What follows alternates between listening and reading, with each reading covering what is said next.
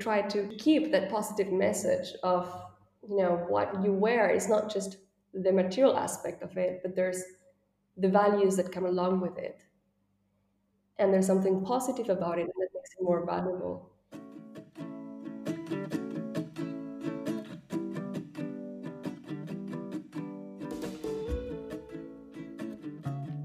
Welcome to In Conscious Conversation with me, Janice Summer. This is a podcast about small brands with a big vision and the journey of how they get there. We believe in celebrating brands that allow us to live our values.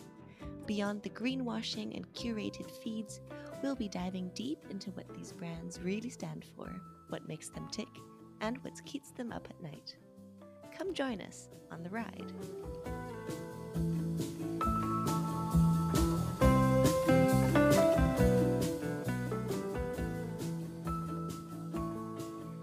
Hello, and welcome back to another episode of In Conscious Conversation.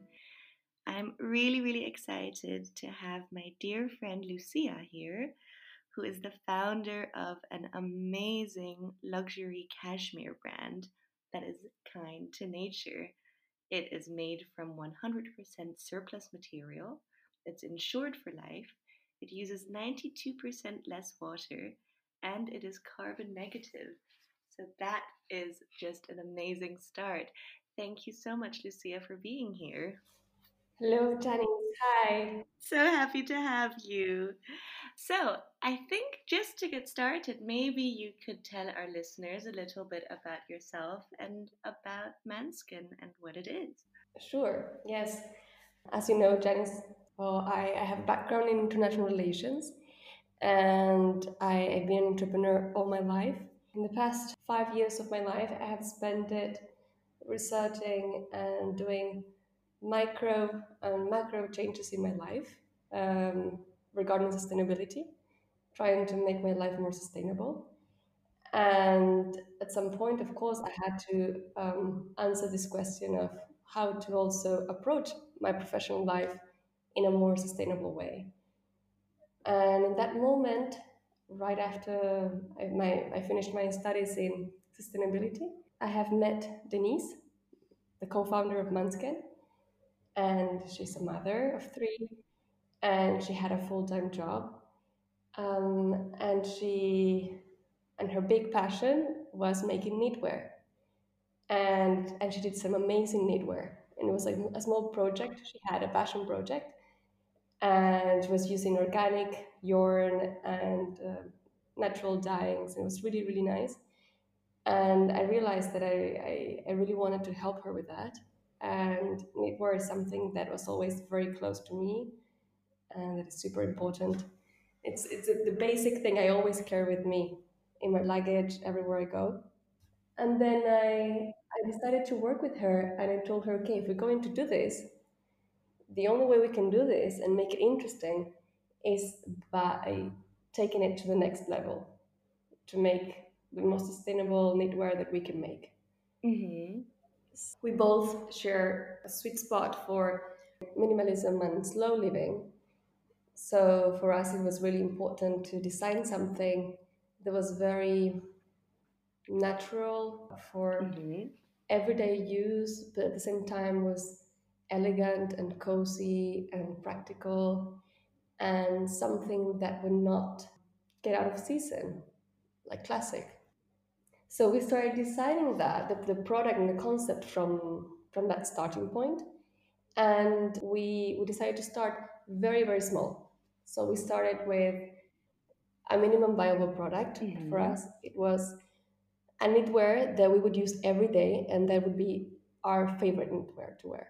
Yeah. So that's how we started, and we started working on every detail of the production. Where did it come from? What was the process? And for us, the very first thing that we saw during the research on knitwear was the amount of resources that is wasted in the life cycle of the yarn, like water, like emissions, because these yarns travel from Mongolia, from Patagonia, Mm-hmm. and then the animal welfare involved in the process, all of the work, and the water also. And once it gets to the factories, there's everything, all the emissions that come from the manufacturing process. Mm-hmm. More CO2 emissions, energy, more water, and the chemicals used in the process, in the dyeing process as well, that that pollute the water. Yeah. Right. So taking this into consideration, we realized that the best way to make a sustainable knitwear was to source ourselves with surplus material. Yeah. Because there was another issue here, that is, what do factories do with the surplus material? Once they do the cuts for their garments, where does that surplus go to? Okay. And usually it was burned or it would end in landfills, which is really bad for the environment. Yeah, that is terrible. Absolutely awful. It's the kind of thing that, at least for me, I didn't even know about this until I started my own journey being interested and caring about sustainability. It's something that doesn't even cross your mind, and I think it's something that a lot of consumers aren't even aware of. So it's so interesting to then meet a brand who starts off by using the surplus, because then the consumer is like, hey, this exists somewhere out there. I didn't even know. Yes, exactly. Okay, and then? It's interesting as well because we're talking about knitwear that is very high quality, right? So because quality is also an issue. In order to be sustainable, we have to make garments that will last a lifetime. So, so in that sense, this surplus material as well is material that's very high quality. Mm-hmm. So by using this as a raw material, we were getting rid of true environmental problems. On one hand, like this waste, on what to do with this waste, Yeah. and on the other hand, well, avoiding sourcing yourself from raw material and giving a second life to this surplus. So, how did you find the surplus material that you decided to use? Did you just research if there were factories that were reusing these surplus materials, or did you contact brands themselves to ask them what they did with the surplus? Like, how did you find it in the first place? Well, there was a long research. I was also looking what brands that lead the example in sustainability were doing, like Patagonia. And by studying the life cycle of the yarns, we met a startup based in Italy called Reverso that did exactly this. They were sourcing the surplus material, and they were Mm-hmm. doing the whole process involving people from different social backgrounds to give them a job in doing the separation and doing the classification by color, by type, etc., which is a very, very difficult job before we can re-yarn that surplus material. So this process was key, and I think it wouldn't have been possible without the help of all these other startups that are in the supply chain and this collaboration. Okay. So there's the companies that have the surplus and they give their surplus away. There's these cooperatives that work on classifying the surplus. There's these startups that brings in the technology, and there's the manufacturer that does the reyarning with a very special technology. Mm-hmm. So it is a community of different stakeholders that help us bring this together and make it happen. Yeah, that's really amazing. I also like what you mentioned about how the startup itself gives new work opportunities to people of different social backgrounds. So it's this whole idea of people, planet, and profit. So you're really also looking into the livelihoods of the people on different parts of this community. That's really interesting. And so maybe just to go back to this process of separating and then classifying the yarns, you said by color and by type. This means that basically once the yarns have been separated out, you have like a pile of maybe red cashmere fibers or wool, or actually, how did you decide to go for cashmere or wool? Like what which yarns did you decide to choose, and what was the decision making process behind that? Well, there's a whole design process where we identified the need, like depending on the if it is a sweater, if it is a jumper, or if it is a scarf. We usually use different kinds of yarn. So we thought it was good to have a combination of different yarns for different products. Using, for instance, merino is really good. It's a very nice organic yarn, and the way it folds, it makes it more gracious as well. So using merino, it's really nice. Cashmere, it's really nice as well. But the mixing cashmere with other elements, other types of wools, these different combinations are really nice because you can play around it and they have a different luminosity. So I'm not a designer, but Denise is really good at choosing the yarns because of this. And I just watch them and I can tell her what I like and what I don't. Mm-hmm. So the good thing about it is that everything can be recycled, everything. And in this upcycling process, what we do is we don't downgrade the material that is being recycled, but on the contrary, we're giving it more value. So it's not something that people are going to look at it like, oh no, it's been recycled. It's like secondhand. Mm-hmm. We try to keep that positive message of, what you wear is not just the material aspect of it, but there's the values that come along with it. And there's something positive about it that makes it more valuable. So trying to rethink the way we can save value and the way we value as well the garments that we wear. Kind of to think more long term, to have a piece of clothing that, as you were saying before, that you want to wear forever, and that's not going to go away with the trends after a season, but to not only be wearing something that you understand the story, but that you really believe that it represents what you stand for and who you want to be in the world. I would love to kind of go back to this whole supply chain that we were talking about. So you said you found this startup in Italy, and then it was about separation of the surplus yarns, then classifying by color, then reyarning. Is that the same Italian startup, or is that another company that does that? Yes. Okay. It's it's a partnership of different. So so the startup has technology, the cooperative has the people that work for it. Then there's a knitting company that is very high end, and then it has the technology to re-yarn so that you don't lose the quality. So that's the other thing that was really positive, is that we didn't have to compromise quality for doing this. Like I was saying, yeah, being able to work with cashmere, with wool, with different wool blends, give us also the flexibility to make garments that are also interesting.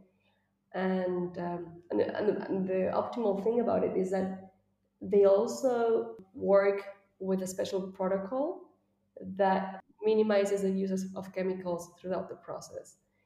And this for us is key.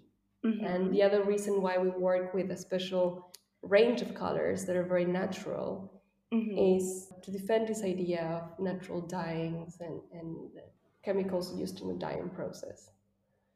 Interesting. And then, so after the reyarning process, what happens next?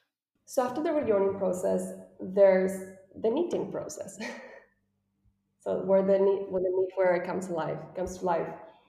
And what we do is we have a factory. There is a boutique factory. They work with women, and of course we use the machines for doing the knitting.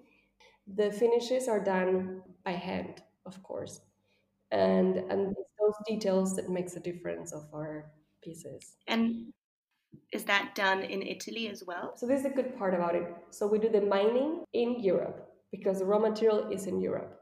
It's in Italy actually, and then we do the classification in Italy, the manufacturing in Italy, and the sales are done in Europe. So actually, there's very, very little movement of our material and our processes throughout the whole production. Because in the end, it all happens in the same geographical region. And, and that's also a big advantage in terms of CO2 emissions. Okay, and then you have the final product ready. Where are you selling your items at the Yes. moment, and what is the thought process behind that? We're selling in Sweden because my partner, she's Swedish. And then we're selling in London as well. And then directly over your website as well, right? And then directly over the website, yes. Okay. And maybe to go back to the name Manskin, how did you come up with this name, and what does it mean? Well, it was very funny because we were sitting down. I think it was the second day after we decided we were going to do this. And we were going through words in Swedish that would represent what we wanted to do. Mm-hmm. And we also were paying a lot of attention to sonority of the word and the aesthetics of the word. So sonority, that means the sound. The sound, yes, the sound of it.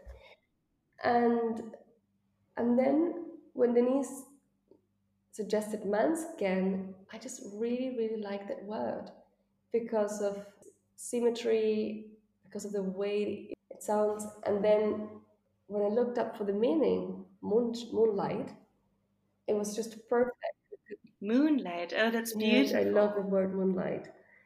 And not only that, but on top of the A, which is pronounced like an O, Ah, so it's Månskin. exact Monhuen. It's very hard to pronounce. Oh, oh, I love it. I love it. Wait, say it again. Monhuen. Månskin. Okay. So yeah, it's really, really hard to pronounce. But I really like that it has this little circle on top of the A, that it's like a moon. It's like a full moon. Mm-hmm. So there was this game around the word that I really liked, and yeah, it just felt really great. And it could be read in very different languages. And if you read really fast in English, it feels like skin, right? Like a man's skin, a man's skin. Ah, Second yeah. skin that you wear when you're wearing a knitwear. Yes. Oh, amazing. That's so nice. I didn't know about this deeper meaning behind it. And I guess what strikes me when you were talking about the circle above the A, that's like a moon, it's also very much taking back in this concept of circularity that you've built into your entire business model for being sustainable. And that's something that we haven't spoken about actually so far, which I love as well that you've told me that you guys have an insurance policy on the sweaters that you sell. Could you maybe tell our listeners a little bit more about that? Yes. Yeah. So 100% circularity is all across our processes, and it also embeds femininity, which is at the core of our design and the way we conceived this business, right? And so the way we closed the circle, because at the moment I was telling you all the story about how we found the raw material, how we produce it, how we sell it. But then there's the other half of the circle. How does it go back into the circle again? Mm-hmm. So in order to do this, the first thing we decided to commit to was to give life insurance to our garments, so that if anything happens, if it breaks, if it stains, if it has, yeah, whatever happens, we will fix it. And in this way, we can assure that our customers are going to be happy customers, and they will keep these garments forever, which is the idea, that they don't end back on the landfill. Amazing. And then we also decided to use reverse supply chain, for those, yeah, for those people that want to get rid of their old knitwear and want to give them a second life. We're also accepting their old knitwear, and we are sending them to upcycling. So this can be any knitwear, not necessarily from you, but anything that the customer Anything. has in their closet. Yes. Yes. Oh, that's Because we thought incredible. this was a good Okay, way to give back as well, from and continue with the circle. Yeah. amazing. That's so Yes. good. Yeah, that's really cool. And the way it works is that in the same stores where we sell, we have a place where people can leave their old knitwear. So so what we do is we use the same logistics for the sales as for the recycling. So we're saving as well emissions while doing this. Amazing. Yeah, that makes a lot of sense. There's something else that we spoke about because to listeners who don't know this, Lucia is a very, very dear friend of mine, and we've spent a lot of time talking about these subjects.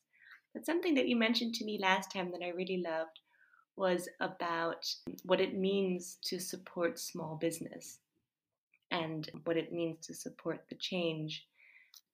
Maybe you could say a little bit about that because last time you were just saying some really wonderful things that you believe how we can change this industry by doing exactly this. So the kind of people that I'm talking to on this podcast, they are small businesses that really, as you've discussed, know the whole supply chain, the whole story, and every single small aspect is thought through. So yeah, maybe you could say a few words about this. Yes, I would love. Yes, I would love to because I've been. I mean, this is not my first startup. I've done many, and I know how hard it can be. Now, in some way, this is a different startup to me as well because it was the first time I allowed myself to do it in my own way, allowing myself to be more patient, not to focus only on the business model, to bring my values on board and Mm-hmm. have them all across everything I did in Manscan. And and I have to say that it was really, really rewarding. And this is what I meant when I said we included femininity in everything we do. Because it's this archetype that femininity embeds of helping others, you know, acting like a circle. So I know I'm not going to do it on my own. So Mm-hmm. then the rest of startups out there, they're not my competitors. We are a community of people trying to bring change forward. And we're together in this. We're together in trying to change the way the system works.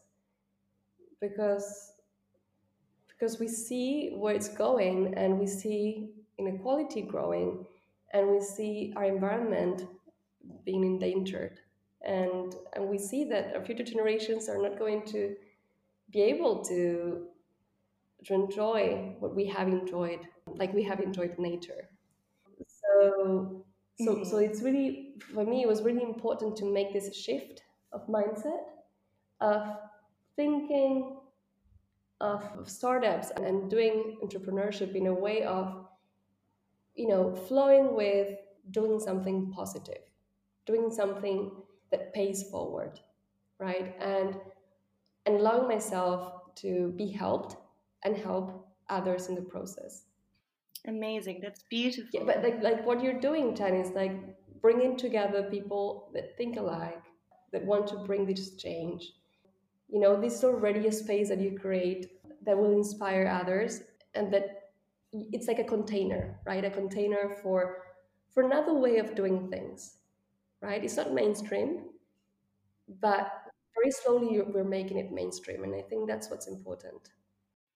Yeah, it's about creating a community of people who share the same values in a way and who want to promote those values to be more Yes. common. And one thing that you said to me last time, which I loved, I even wrote it down, and I just want to say it on here so that we have it on record. But I love that you said, I'm quoting you directly from our last conversation. The way that I conceived Manskin is a living organism and not a machine. This changes everything. It lives within an ecosystem and it has principles that it stands for. I just love that. To have this full awareness of the ecosystem of everything that it touches, and to have them very solidly backed up by principles. And that basically, if you're supporting a small business, you're much closer to everyone around you. You find ways to make things work, and everyone in your whole supply chain and everyone in your team is people that you really care about. Yes, yes. And as you know, I have a big passion for gardening, and this is something that you see in the garden, and I think it applies to everything.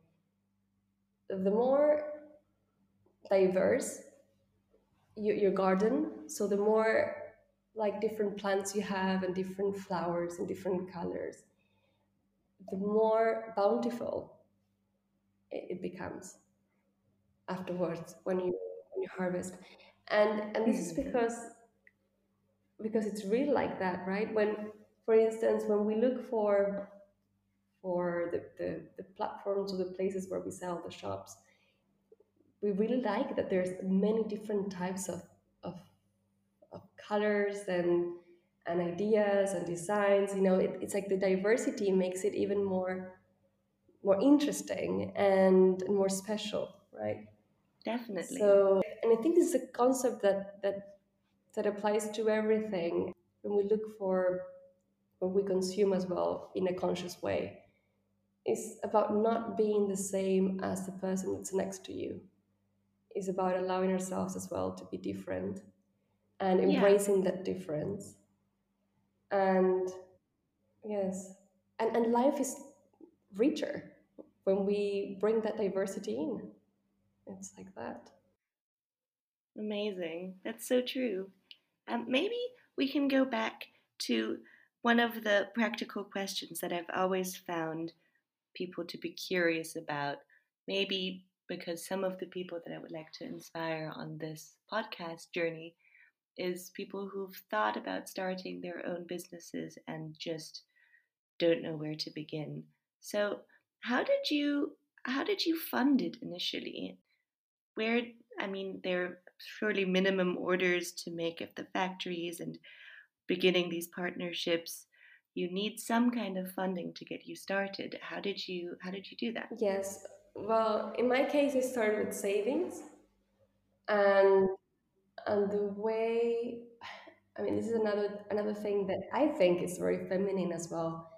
Having worked in the entrepreneurial world, I saw that for us women, it's a lot harder to ask for money or to endebt ourselves when we start a project because we just we're not risk takers. We're actually very cautious. Mm-hmm. So it was really important for me to understand that I was starting small. I said, okay, this is going to be a prototype, right? So yeah, let's make one sweater, one jumper that is going to be as sustainable as I can make it. Mm-hmm. But I didn't start, I at the beginning I had this idea of starting a whole collection. And then I realized that it wasn't the best way to start because I would incur more costs that what I would want to at the beginning. And the first thing I needed to do was to prove my hypothesis and see how people were reacting to it and then do that circle off. So this is what you were saying. So this minimum viable Yes, product. So it's just one yes, rather than starting really big, to take one and to perfectionize it. yes. And I think that was a really good thing to do because then it becomes a lot easier to project from there and you become more confident about what you do and then there's always space to grow afterwards. But to me, and this is another way in which I made this startup different from the previous ones, is I took it at my own pace. So minimum viable product, taking like being very patient, waiting for the yarns to be in stock because sometimes they're in stock, sometimes they're not, sometimes the colors are available, sometimes they're not. So be patient, always stay on the vision of what I want to build, and just start building, but with my own rhythm, right? So this is something that, again, it makes sense thinking the brand as a living being and give them as well their own pace to grow, right? When you have a baby, like you don't ask him to grow from one week to the next, right? You wait for him to grow and to learn. So this is very similar. Like it's like a living being. It's growing. It's slowly. That's so nice. So yeah, it's really nice to think about it to me that way, and yeah, and just being patient. It it pays off in the end, I think, and again a different way of doing business where it's not about going high and top. It's about growing slowly, organically growing, but at your own pace. That's amazing. I love that. And where do you see the future of Manskin going? Do you want to just continue slowly growing piece by piece, adding another collection? Are you planning to do men's items as well, or is it just going to be for women? Yes, actually, you're just tackled on. I was talking about that today. Yes, we just had a Mm-hmm. meeting with Denise yesterday. We already had the designs of the other items we wanted to bring on the collection. One of them is a unisex, so it's not only for men. It's a unisex jumper, and it's inspired on the sea. So it's called Ulysses. I mean, the idea Okay. about it is that it's something that men can wear, that women can wear, a little bit oversized, and it's the same concept. It's the same concept as the other ones, but well, we are also including something for men. Amazing. Also, I have to say, as a typical girl, there's nothing I love more than wearing a cozy men's jumper, ideally stolen from a boyfriend. That's always the best. I love it. Just a little bit oversized, so that you can show a little bit of your elbow if you want. Yes. Exactly. That's so nice. And then I was wondering maybe if you could tell me how long exactly have you been running Manskin? Like from the first time that you had the idea until the time when you had the first sample in your hands. How long was that Okay, process? so we started with the idea in July last year. So it was a little bit more than a year ago. And then we started with the research, and then we Mm-hmm. we found the raw material that we wanted to work with, and then we had to start knowing everyone in the supply chain, right? The factory, who to work with, how they work. So you have to order the raw materials, send it to the factories, check the samples, talk to them. So all of this takes a long process. It took us like 6 months. And then we also had COVID happening in the middle. And Mm-hmm. and then of Wow. course slowed down everything, Of course. especially in Italy. So so yes, we had to be very patient. It wasn't something like from one day to Mm-hmm. the next. And it wasn't linear at all. We were cycling, and Yeah. and and we were adjusting things on the way. So I have to say I'm glad that it was this way, I because we feel very confident now about what we're doing and the processes that we're handling, and because we took the time to check everything, because we had the time for that. So would you say that the biggest challenge has been to maintain this drive and vision while having to be patient and to face all of these external hurdles that are out of your control? Or what do you think, what would you say has been the hardest thing and what have you learned from it? No, I definitely think you're right. I think the biggest challenge was actually to deal with expectations, right? And and this comes with learning to be patient. So for Mm-hmm. us, it was a big lesson for me especially, and and right now, yes, I have to say that's one of our strengths, that we took that time and that we were patient, and we became resilient as well to different contexts. So and as well, this helped us grow as partners and know each other, and I think that's key for any a startup, the relationship between partners. And Definitely. having a partner is always super important because you're not on your own. And Yeah. sometimes there's ups and downs, and there's always a need for someone to be next to you and take over the control when you're not on the ups. And it's really rewarding, I think, to Amazing. and always to have a confrontation, right? In terms of someone that tells you your opinion and maybe has another way of seeing things. And I think this confrontation is really positive because it challenges you and it challenges the what you're trying to build and your ideas. Was part of the collective work and collective learning, and it's so important, right? I think two minds always think better than one, Hmm. and so that's really good. And then outside of your partnership, did you also have some kind of mentors or advisors or external people who helped you along the way? Yes, yes, I did have many of them. So I had, for instance, a friend of mine is a director of innovation for Decathlon, and he's bringing all of this system change to his company.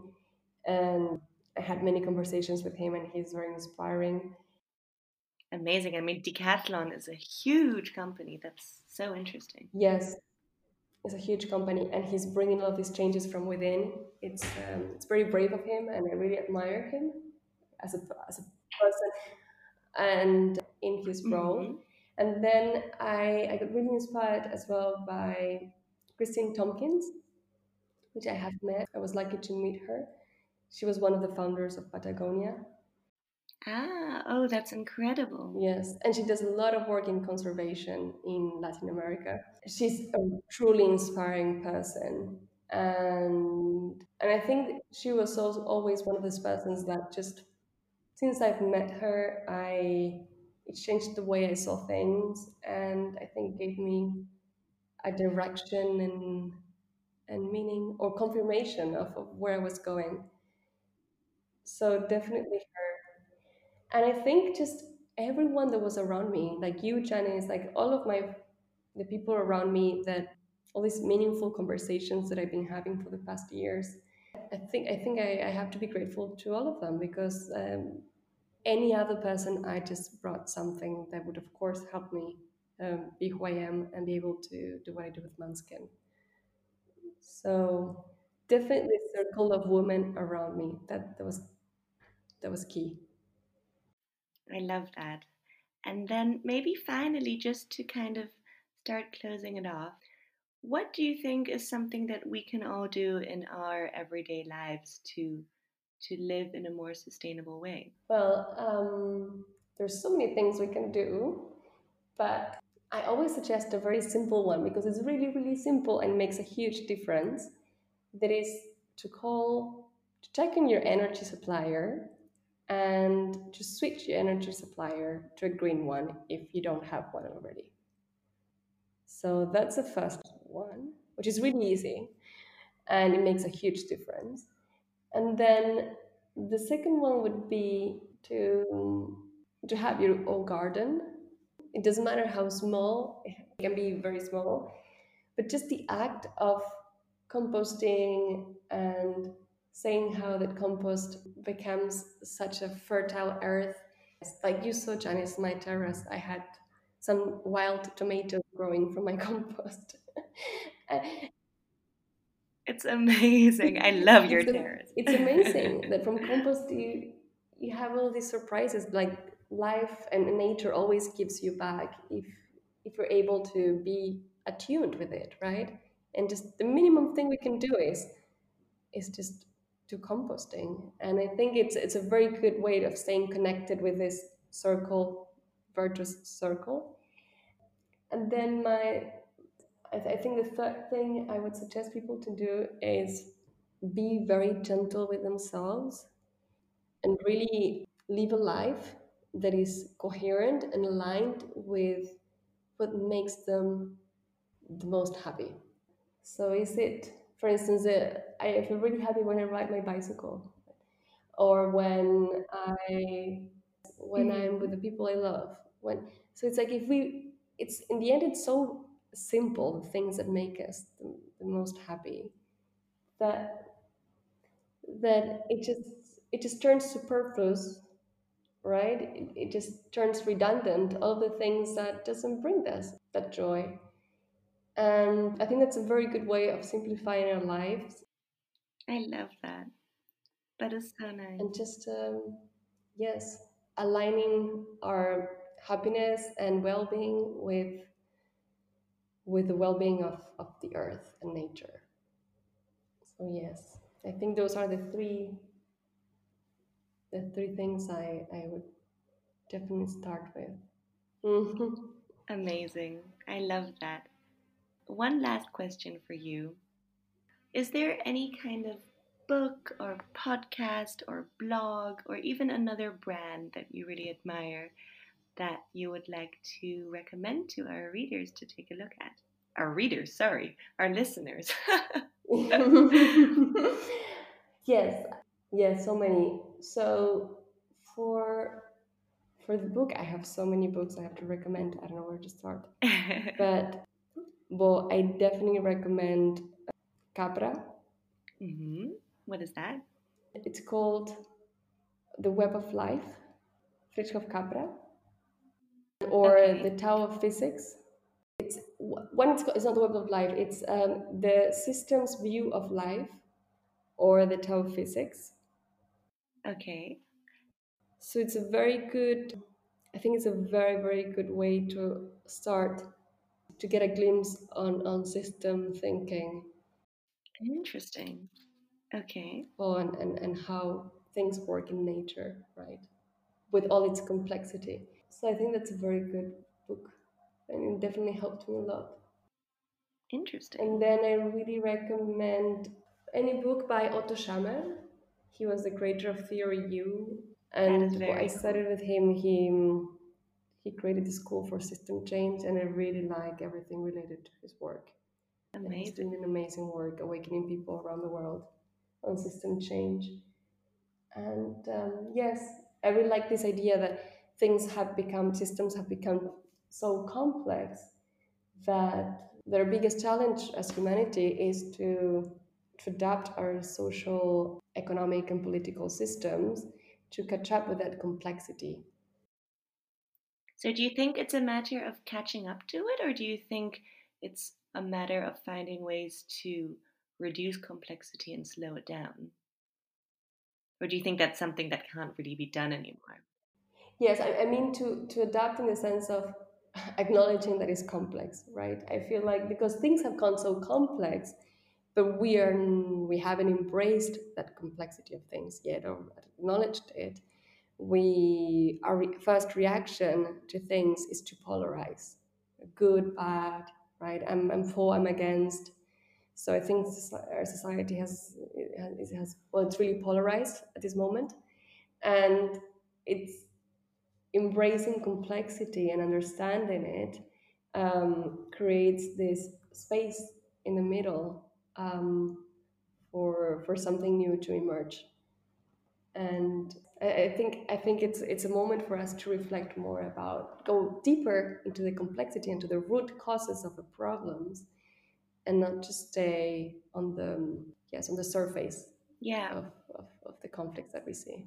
I find that so interesting also in terms of the question of how to live a sustainable life or looking into sustainable brands. Because I've found this so interesting since I've started this podcast and I've started talking about it with people.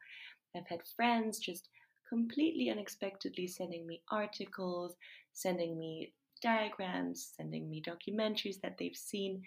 And I feel like there is often this tension between people and brands wanting to make a difference, but they're on a journey. Everybody is on a journey. It's an iterative process, it's step by step, becoming more aware, becoming more educated, taking steps towards making a difference. And I really don't like this idea of people boycotting brands that are making an effort but that aren't completely there yet, because I think it's about making that move in that direction. And I think what you were saying just now, in terms of the awareness of the complexity behind all of these issues, if you're aware of it, only then you can start to change things, and you can't expect perfection from the very first moment. Exactly, yes. And it's like everything, Janice, it's like I don't think anyone is going to change because you force them to change, you know. Of course you can force them, they will change, but it won't come like a genuine change, right? So I think it's really important that we always stay connected to our hearts, and that whatever we do it with kindness and with gentleness, so that we don't hurt anyone in the process. I think that's really important, because the last thing we need today is more fear.